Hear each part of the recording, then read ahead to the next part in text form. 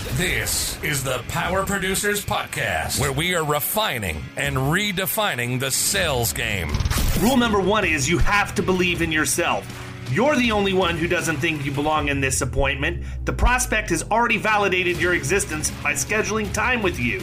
Get it through your head you belong here, go in there, crush it, and close the deal. A place where sales professionals can come to learn from other sales professionals and thought leaders that have mastered their craft. The difference between a good salesperson and a best-in-class salesperson is only 2 minutes.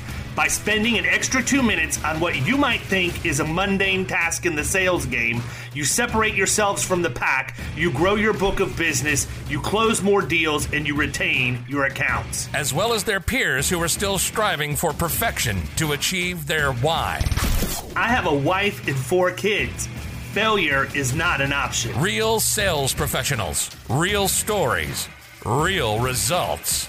It's no different than being a professional baseball player. You can't be a one-trick pony. You have to be a 5-tool player in order to succeed in this game. This is the Power Producers Podcast, production redefined. Are you ready to feel the power? What's up, everybody? Welcome to the Power Producers Podcast, where we are refining and redefining the sales game. I am not flying solo, but I also don't have the beard with me today. He's out on the road making money so that I can sit here and record podcasts. I've got a better replacement, Mr. Brad Bolt from AmeriGuard Insurance in the great state of Minnesota. He has to deal with Troy Thompson. We won't hold that against him. And actually, I don't know if you know Dawn Bartley or not, but she's getting ready to walk into my office in about 2 minutes. So wow, she's down here visiting with her daughter and wanted to come by. So she's actually crashing at our house tonight too. So pray for her. She has no idea what she's walking into. Yeah, she's actually on the podcast next week. Oh, that's awesome. Yeah.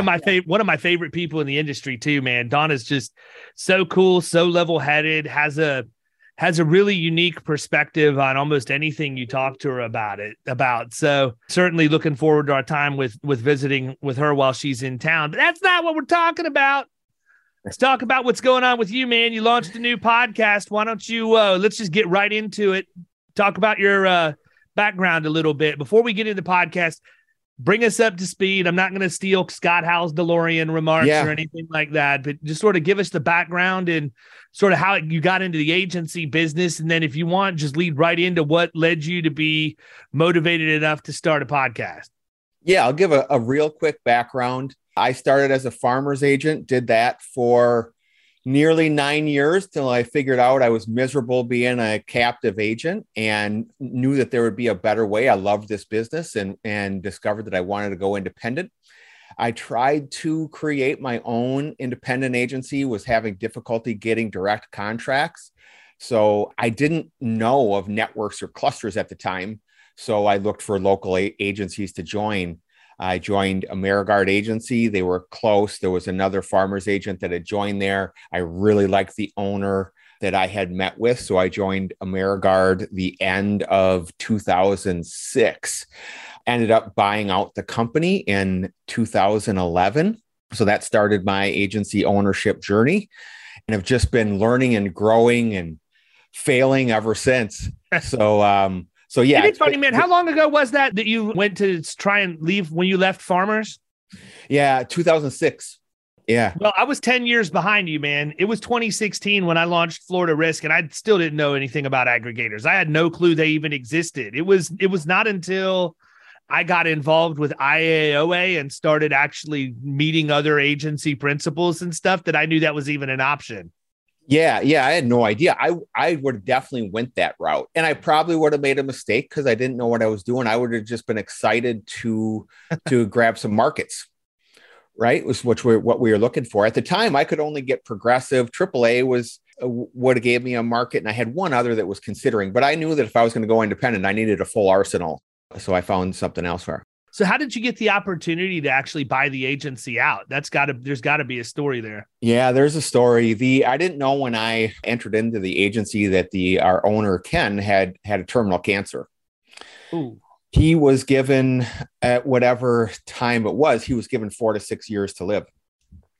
And so I went independent. I was loving it. I was writing business, growing. I was happy. It was fun. And then I don't know, it was 18 months, 2 years after I was involved in the business. And I had heard from someone else in the agency that Ken had this terminal cancer and had about 3 years left from what he was given. And so not too long after that, I thought I had the capability to take over the agency, or at least was willing to do so. So I started talking to him about purchasing the agency. And I learned that he had no succession plan at all. So I have no idea what would have happened to us if I hadn't have purchased it. So I started working with, I said, hey, why don't we at least just he loved the idea. He really liked me. And for the most part, he really cared about his people, and he wanted to make sure that his people were taken care of. And I said, I can do that. Mostly, I just wanted to keep my job, and I wanted to keep doing what I was doing, and felt confident enough that I could take over this and improve this operation. So I started working with his daughter, who is a high-ranking corporate attorney, really, really sharp, and to put a purchase agreement together. In the process of putting a purchase agreement together, Ken passed away, which made it even more difficult then to kind of put the final touches on purchasing the agency. Throw into it Ken's daughter, who they were very, very close, and throw into it the emotion of, the passing and trying to get rid of this large asset, and what do we do with it? So that, little did I know, that was my first acquisition, and it was a trying one, basically buying out the business.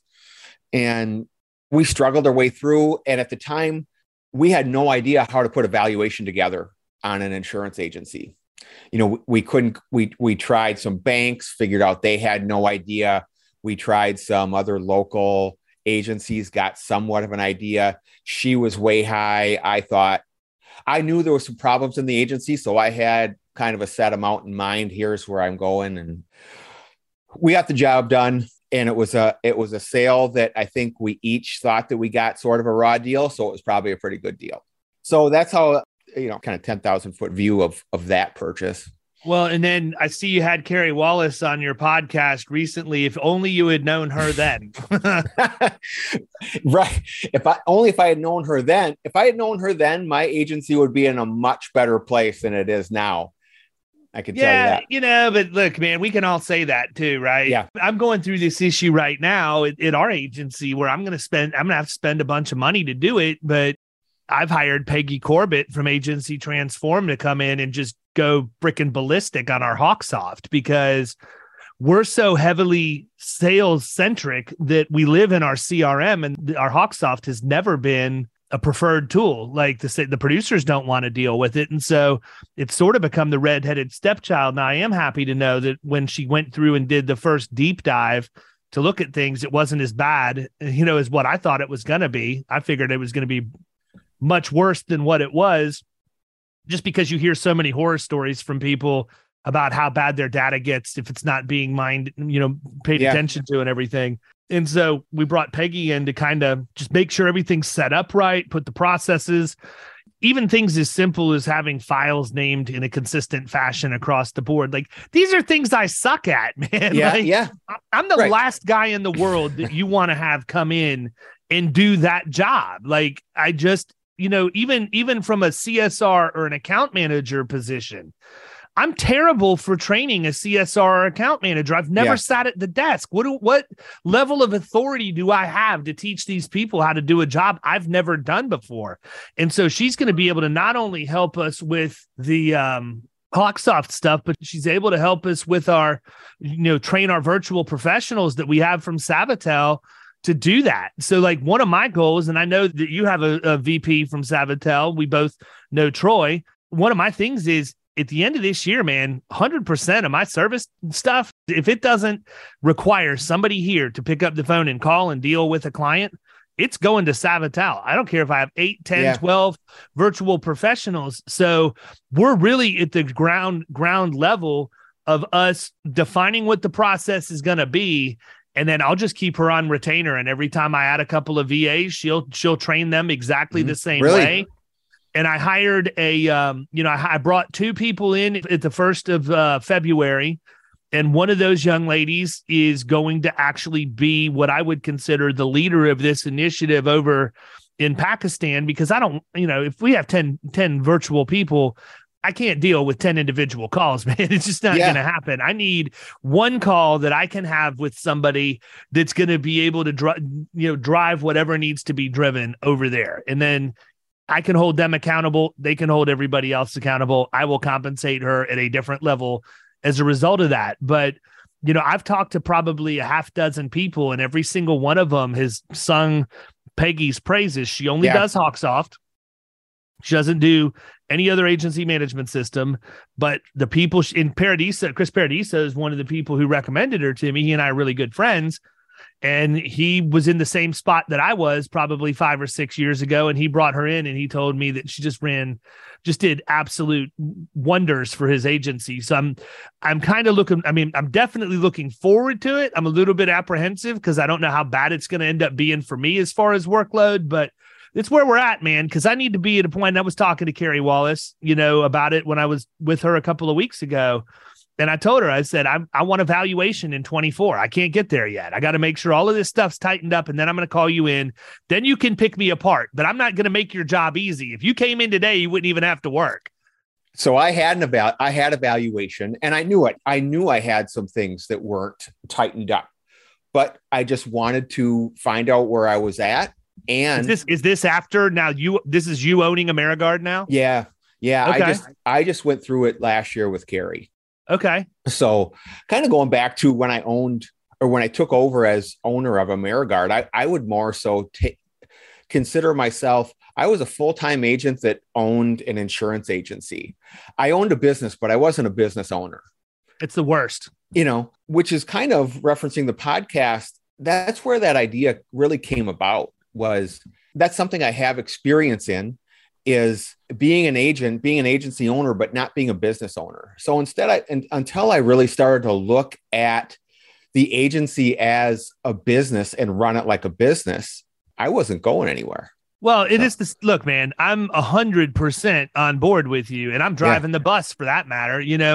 I've done middle market commercial production since the day I walked into the industry. I'm good at it. I'm not saying that to be cocky or arrogant, but that's my skill set. I pride myself on doing a really good job at that. When you go from that to now you're running an agency and you've never been responsible for the service team, you've never sat at the desk to understand what the workflow looks like, you're generally allergic to an agency management system as a producer, you want to stay out of it, and you're now all of a sudden, it's not even just you have to utilize these things, but you're responsible for them, and you're responsible for everything else that goes into it and the lives of everybody else that's on the bus with you. That's a really humbling thing to go through, because producers typically have pretty high self-confidence. We think we're good at what we do.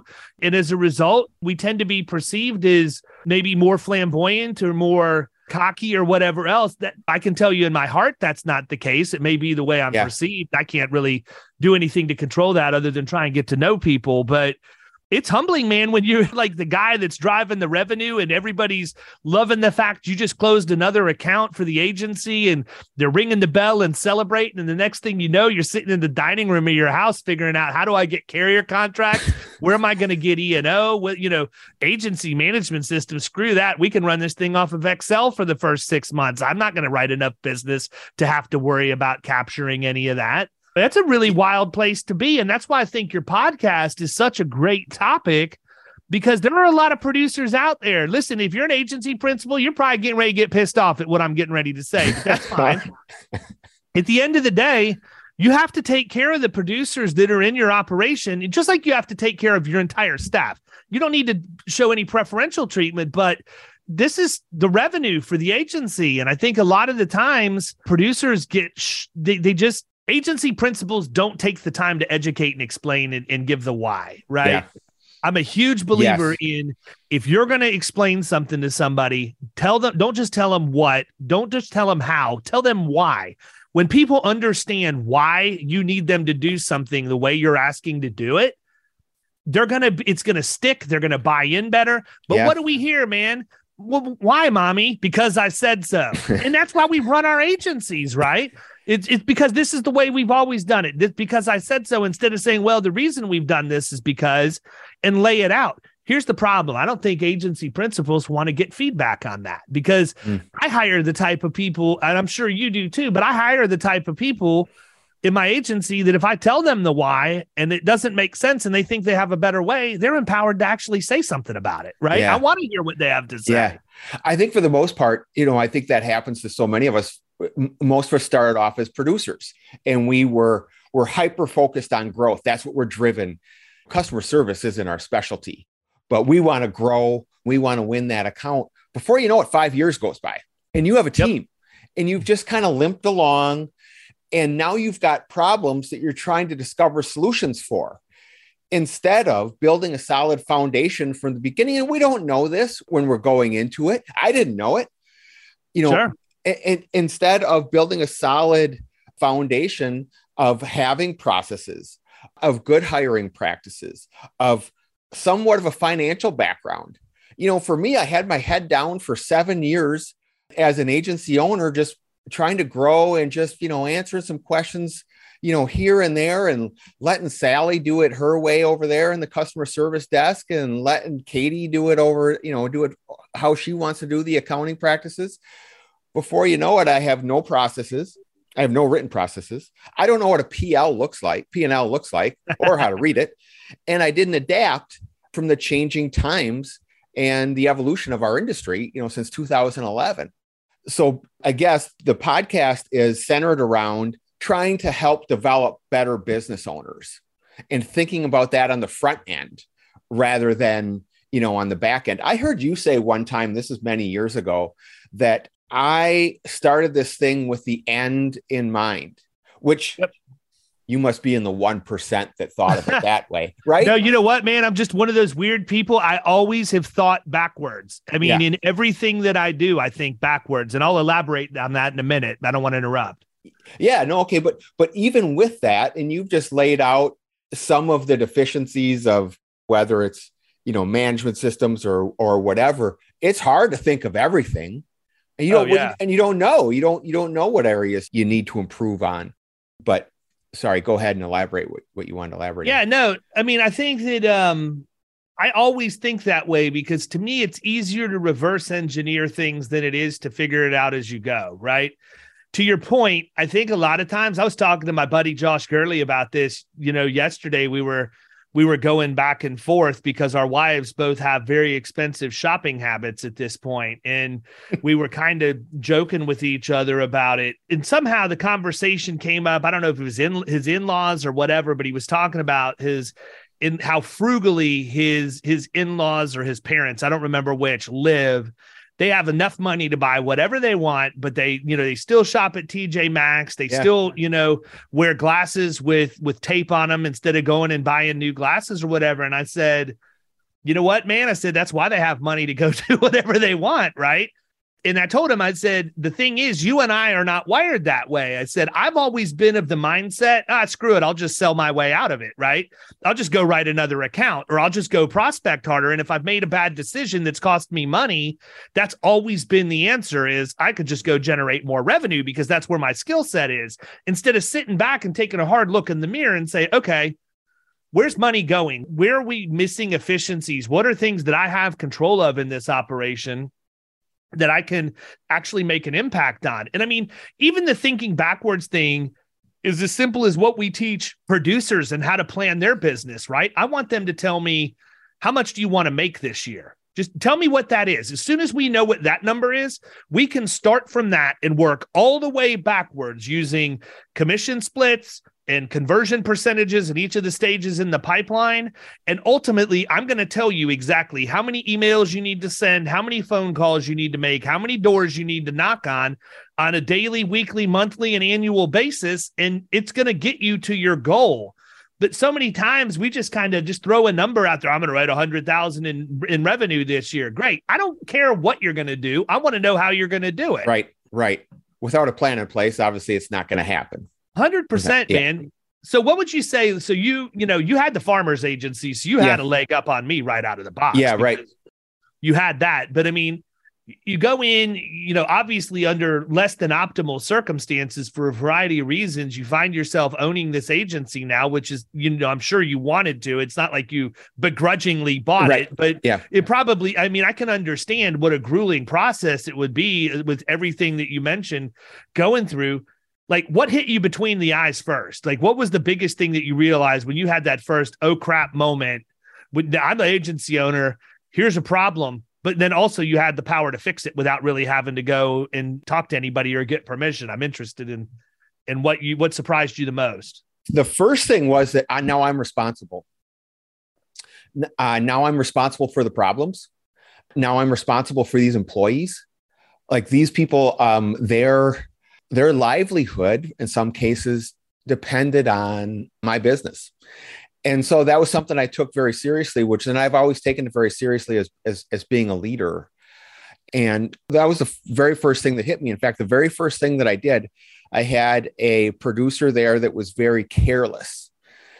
And the closing of the business went through on a Friday. I met with him Saturday morning to lay out, because I knew how careless he was. In fact, I was dealing with an E&O claim before I was even the owner, and it was by him, and it was just careless acts.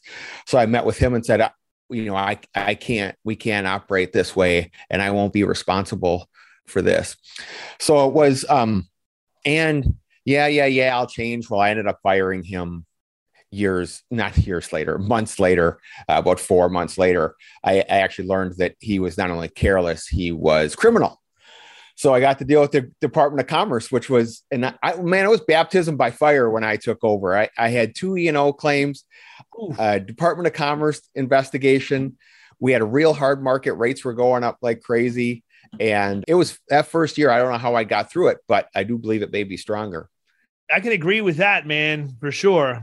If it doesn't kill you, it is going to make you stronger, but good grief. I mean, we get tested almost on a daily basis for those first few years. Well, and it was a good lesson to say to the rest of our, producers, to say, this is how we're going to do it, in terms of documentation, and, that we're not going to tolerate any unethical behavior, and it has to be by the book, because I realized right away that my name was on the board. I'm responsible.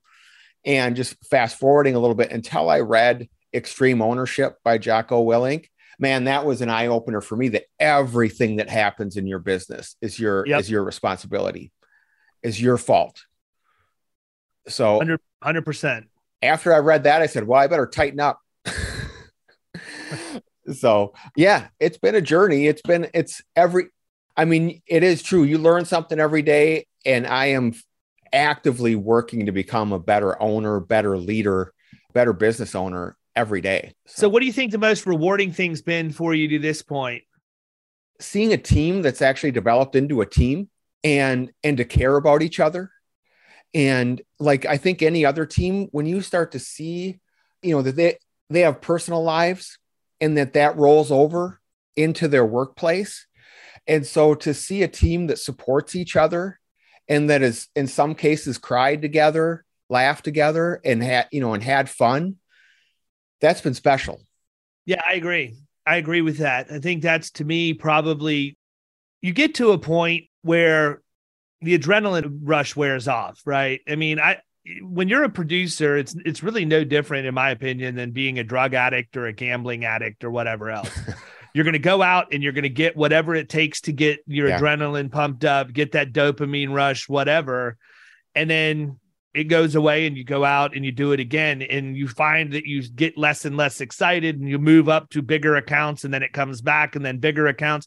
At some point, we get to a point where I love it, but I don't get the same rush that I used to get. I actually get more excited when I can see a new producer go out and get a piece of business that they never would have been able to get, or that or even that they've taken something that I've taught them and morphed it and made it work to be able to go out and generate an opportunity and see that through from beginning to end. That is far more rewarding to me than anything that I can accomplish for myself personally at this point. I still like to produce. I still like to make money. I still like to close, but it's just not where my motivation is anymore. Yeah. And I think that, to me, when my mind and my heart are set on watching other people succeed and me assisting them in doing that, I'm far more effective, and the agency is going to be much healthier. There's been too much time where I have been the breadwinner for the agency, and I can't operate like that, right? That goes back to what you were saying. You end up being a producer who just happens to have your name on the outside of the building, as opposed to being a business owner. And there's no good leader out. I don't think that the person leading the team should always be the top salesperson. I don't think they should. No. And I don't know if I don't think it's necessarily wrong. I've learned I can't do all things. I can't do all the things well that I want to do. Yeah. I'm still evolving into a business owner only. I still do some production. I probably do, I'm probably 75% agency owner, 25%, I don't think I'll ever be 100, man. I'm with you. Like I can't completely abandon it, but I agree. But I agree with you I love training our people and setting down. I think that's something that and maybe that just comes with age a little bit too. I think that's something that I've improved on, to try and speak in their language, whether it's training or, producing, or even if it's just getting Google reviews. I started something last year of really trying to transition my team from just a service team to a sales aspect, and really started pushing that piece of it. And I started doing that by keeping score and kind of gamifying a little bit. And they've enjoyed it, and it's taken off. And a part of that was asking for reviews, and you see them getting excited about it. And we make a big deal that when they get a review or even a cross sell, that's a win. And our team kind of celebrates a little bit. So yeah, I enjoy that way more than if I sell a policy. I mean, we've done that. I still like doing that. You still want to win. You're still driven by that. That's how you're wired.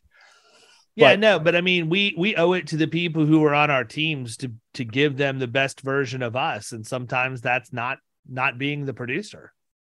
Yeah. To me, a friend of mine asked me one time, like, what's your goal? What's your goal for the agency? I think he was referring to a size amount or a premium amount. And really my answer is, and it's a bit vague, but I want to be great. Right now, I feel like I'm good. I think I'm pretty good, but I want to be great. I'm my own worst critic. Will I ever get? I don't know. But as Teresa Kitchens taught me, progress, not perfection. I think I'm striving for perfection. You'll never get there. Right. But I just might find excellence. I think it was, I don't know who said it. Might have been Vince Lombardi that said something of that similar. You strive for James Cameron. Actually, the guy that was the director of Titanic said that if you set your goals high enough and miss them, you still achieve more than everybody else, or something along those lines. Yeah. Lombardi had quotes like that too. Yeah. But that one from James Cameron is always stuck with me. And I'd say something similar to what you mentioned from Teresa. I always, and I'm not, I 100% ripped this off from somebody. I have no recollection who it was. It was probably a famous quote, but I always say that imperfect action will always supersede perfect inaction 100% of the time. And we get, we're so worried about everything being absolutely perfect, exactly the way we want it to be before we even start. And you're really doing more damage than good. And, I see this a lot specifically with producers, especially because when I hire a producer, they're not from the insurance industry. So when I'm bringing people in that, like Kyle, who have sold office supplies or office equipment or technology products or whatever, and they don't know anything at all about insurance. I tell them it doesn't matter. Like we can teach you that. We can send you to get your CIC designation. You have plenty of people here who already have those designations that can make sure you don't screw anything up on the insurance. But, you know, there's no such thing as being able to take a USB drive and stick it in your ear hole and download everything you need to know about this industry. I'm almost 20 years deep and I still learn something almost every single day, if not every day. Yeah. You know, and so we allow ourselves to let all of this fester in our head. And what we really are doing is talking ourselves out of starting. Yeah. You mentioned something earlier, which was not your process, which is my process. Pretty much my process is get started and figure it out as you go. Yeah. I did that with the podcast. I did that with YouTube. And I don't think I've really improved a whole lot with YouTube, but I do it and I get some results. And you do figure it out as you go and you get comfortable with it. Agreed. It's the same thing with producing. Yeah. I never really understood that because I've kind of been fearless to a certain degree, or maybe I was just dumb, you know, but I never let what I didn't know stop me from at least going and trying to have the conversation and start it. And I do think that I am resourceful enough that I can figure answers out along the way. I mean, I'm 100% the same way. What do they say? Ready, fire, aim. I mean, that's where I'm at. But I mean, I would rather be that way. And I think what it's taught me, Brad, is it's taught me how to identify where I need to double down and where I need to cut bait much quicker. So, you know, I'll still make a bad mistake, but I won't live with the bad mistake. Yeah. The one place that I live with a bad mistake more than any other, and thankfully we're not dealing with any of this at this point, but I'm way too patient with a problem team member. Way too patient. So patient that I have to listen to my wife chirp at me at dinner every night when I'm dealing with something at work. We had a lady that was here like 2.5, 3 years ago, and it was the same thing over and over and over again. And I've always been in the mindset, by the time I have to terminate somebody, I'm really just letting them know this was their decision, not mine, because I've given them every opportunity to do the right thing. They know the rules. We've talked about the rules. Here are the 3 times I've written you up where you've acknowledged that you understand it. You're the one who made the decision not to follow procedure, right? So I don't have a choice. I can only assume you don't want to work here anymore. But, you know, it takes me a really, really, really long time to get to that stage. And that's something I need to do better on. I wasn't good about that when I was earlier in my career. When I was 22 and I was ran my first store in the grocery industry, I was the nastiest SOB you would ever meet. And I would fire you if you looked at me wrong. And it was funny because one of my best friends on the planet is a dude that was, and he was my co-manager for a while, but I had promoted him up through the ranks a little bit over time and just extremely loyal to me, very good friend to this day. But he came down to visit and he said, "What happened to you, man? When did you get soft?" You know? And I think it's a different dynamic, man. When your name's on the building, when you own everything, when you own the wins as well as the mistakes that you make that you learn from, you look at it through a different lens, you know? And I don't know. I feel like if I'm bringing somebody in and I like that person so much that I'm willing to invest in them financially, you know, that to me, that's a big investment for me. That they're almost like family at that point, you know, when you have people, especially when you're not dealing with 100-person agency, you've got a relatively small nucleus to your team. You know, I would tell you that I'm probably more than getting angry or irritated. I probably get my feelings hurt more than anything else when people don't perform or don't do what I want them to do, because I take that as a personal attack against me. And the other thing is, none of us want to lose, right? None of us want to admit we made a bad decision in hiring somebody or bringing people in. Yeah. And so there's probably a little bit of that plays into it too. But that's the one thing that I would say that I probably really need to tighten up more than anything else if we're really going to scale. Because even though I'm being patient, you know, or have in the past have been patient, it really affects the culture of everybody else. And many times people aren't willing to come and tell you that because they don't want to turn on their teammate. But you have to know. I mean, you have to recognize those things as the leader of the operation. Well, that's hard. To me, that's the hardest thing that we can do is get rid of someone, even when it's warranted. The people that I've gotten rid of, which have all been warranted, but it's difficult. It's by far the hardest thing to do. I won't get rid of people very quickly, but I have put a performance plan in place. And if they don't meet that, I believe I give every opportunity I can before I terminate someone, because I take that very, very seriously. And I'm not afraid to admit that I made a mistake and move on. I dwell on it a little bit and then I move on. Like I said, cut bait and live with it. I think it's a different thing though, when it's 6 weeks versus 6 years or something like that. 6 years, that's a long time. Yeah. And I mean, I think that's where it happens to me, because what ends up happening is I tolerate something that manifested itself early on, and then I try and course correct, but it ended up just letting it. I don't do a good enough job of fixing it then. And so that person exists. And then it's like, you've been here 2 years and you're still doing the same thing. It's a lot more difficult for me to have that conversation at that point. We always talk about building a culture, building a team. Well, that's a fine line when you're someone that is going to take away their livelihood, that we have to be careful not to cross. So, yeah, it's interesting. So talk to me a little bit, man. I know that you're doing virtual professionals. I know you use Savatel like I do.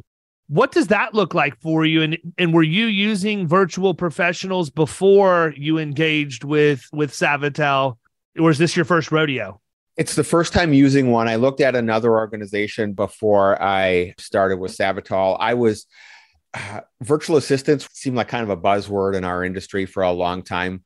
I initially wanted nothing to do with it, and it's just something I thought I don't need.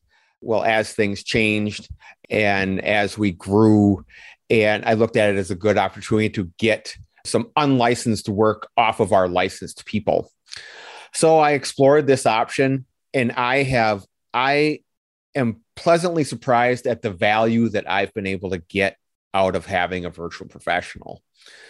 We have her doing so many different things. I didn't think that she would be able to do, that many different tasks. And I mean, we have her doing things that, my licensed staff doesn't want to do. Mortgage verifications. She handles about a fourth of the initial phone intake. She does a lot of the policy endorsement changes. She handles all of our applications, sending them out for signature, putting them in the file, a lot of our data entry. I've had her, you mentioned Hawksoft earlier. We also use Hawksoft. And so we have in Hawksoft, we get a amount of unmatched documents that are downloaded every day. And you mentioned Peggy Corbett. She was just turned on to me, or somebody said that they don't have nearly as many as they did before now that Peggy Corbett got involved in them. But so unmatched documents it's a time consuming, it probably takes, I don't know, I don't do them, but it probably takes about an hour a day. She handles those, which is a huge help for my team. Again, that keeps our licensed people in front of our customers doing licensed tasks. I have her doing almost all of our personal lines renewal quoting. A big time, suck from the rest of our group, that she handles almost all that. She's efficient. She's sharp. She's impressive. And I ended up going with Savatel almost because I was able to get introduced to their back end support. And I was really impressed with their management, with their service staff. I mean, it was a very impressive organization. So I don't need a second one right now, but when I do, I'll take one. Yeah. It's, I'm going to say something sarcastic, people. So I'm just warning you ahead of time. But I mean, when I first started getting involved with networking with other agency principals is when I was initially introduced to IAOA and got in there. And I felt like that having a VA was part of the IAOA starter pack, right? Everybody has one. Everybody, they're talking about their VA this, VA that. It was like a massive buzzword. And I really didn't think that it made... I couldn't understand what I would use a VA for in my agency, And then I finally realized, I don't even remember what happened that made it click, but you're 100% right, specific to Savatel. I can't speak for anybody else because I haven't really seen their back office operations. And I mean, I know Wes Anderson at Agency VA. I'm not going to say anything negative about Wes. He's a great guy. And I used his service until, I became involved with Savatel, which became a conflict of interest. But we had great experience with them. I know Andy Priestman, never used his service, but I don't have, there's just so many different companies out there right now. But, I've told the team at Savatel, because one of my responsibilities with them is to really get their marketing message honed in. And I said, everybody else out there right now is sitting here pitching, cheap labor, essentially, right? You can get a virtual professional and it's going to take time, put time back in your calendar. Your labor costs are going to drop and you're not going to suffer. You're actually going to, get everything done in your agency. And I said, that's not what makes us different. What makes us different is the fact that all of these people have bachelor's degrees. Many of them have master's degrees. They're extremely intelligent. They have really good skill sets. We need to feature our people, man. The one thing you don't see from any VA company out there is the fact they're featuring their people and showing that their people are what makes them different, and they're not humanizing their brand. And I know that you recorded with Troy to talk a little bit about some of your experience, but that's really the whole point in all of that is I wanted it to be, I want people to come to Savatel because they're like, wow, I saw that video and it's amazing that you have people like that are virtual professionals. I know, not that anybody else has bad virtual assistants, professionals, whatever we're going to call them. It's just they're different, man. They're different than anybody else I've talked to, and I can't say enough good things about them. And my goodness, my dude that dials for appointments for us is absolutely just lighting it on fire. Yeah, that's what he said. I can't wait to hear more about that. Yeah, absolutely on fire. I can't tell you how much good. So the biggest issue for us, and I think this is probably the same thing that happens at a lot of agencies, the biggest issue for us was we just, it's the way we've always done it. We have ways we do things, but nothing's formalized. Nothing was documented. And so we had to, that's one of the reasons why Peggy's here is so that she can actually, having run a successful agency and knowing all of this stuff, it's honestly cheaper for me to hire somebody to come in than me to research, figure it out, try and implement it, figure out if that worked. And then, course correct. She knows everything that needs to be done, has it, and can deliver it. And so from that perspective, that makes all the sense in the world. But, I don't know if you guys use Tango or not, but that's one of the biggest things. Tango.us is one of the best things that's ever happened to me. And I owe it to Ciara Gravier to give her credit for introducing me to it. But we just made it a point that we're going to try and capture a different workflow every day of something we're doing. And we've got a knowledge base, whether that goes to the virtual professional or if it's going to go to somebody that we hire here, we've got those processes and procedures on lockdown. Yeah, no, I've been wanting to check out Tango.us. And a lot of people ask about, for a virtual professional, well, how did you train? How did you get them going? I prepared more for our virtual professional than I have for any other staff that I've come on board, because I anticipated it being a challenge. Anytime you have somebody that's 100% remote, it's going to be an additional challenge. And we don't use Tango, but I started simple, right? I mean, I started with 3 tasks and I trained on this task, specifically with Hawksoft, how to make a note, how to make a document. I made Loom videos, how to make a mortgage verification. But what I quickly found was that she mastered those really so quickly that I wasn't prepared for phase 2. And so isn't that crazy? Yeah. So which of course I learned, well, if I wasn't prepared enough on the front end, and I was prepared for the quoting, but with the quote, not prepared enough. So I would advise anybody that's going to take one on, I mean, make a list of, 7 to 10 things that you want them to do in their lifetime. Have it prepared, written out, have your written process, have your videos prepared, because you're going to get to them faster than you think. And then your process will go that your VA will be that much more valuable. You won't spend as much time answering questions, because otherwise that's what you're going to be doing unless you have an operations person or someone else in the office that's going to take care of that for you.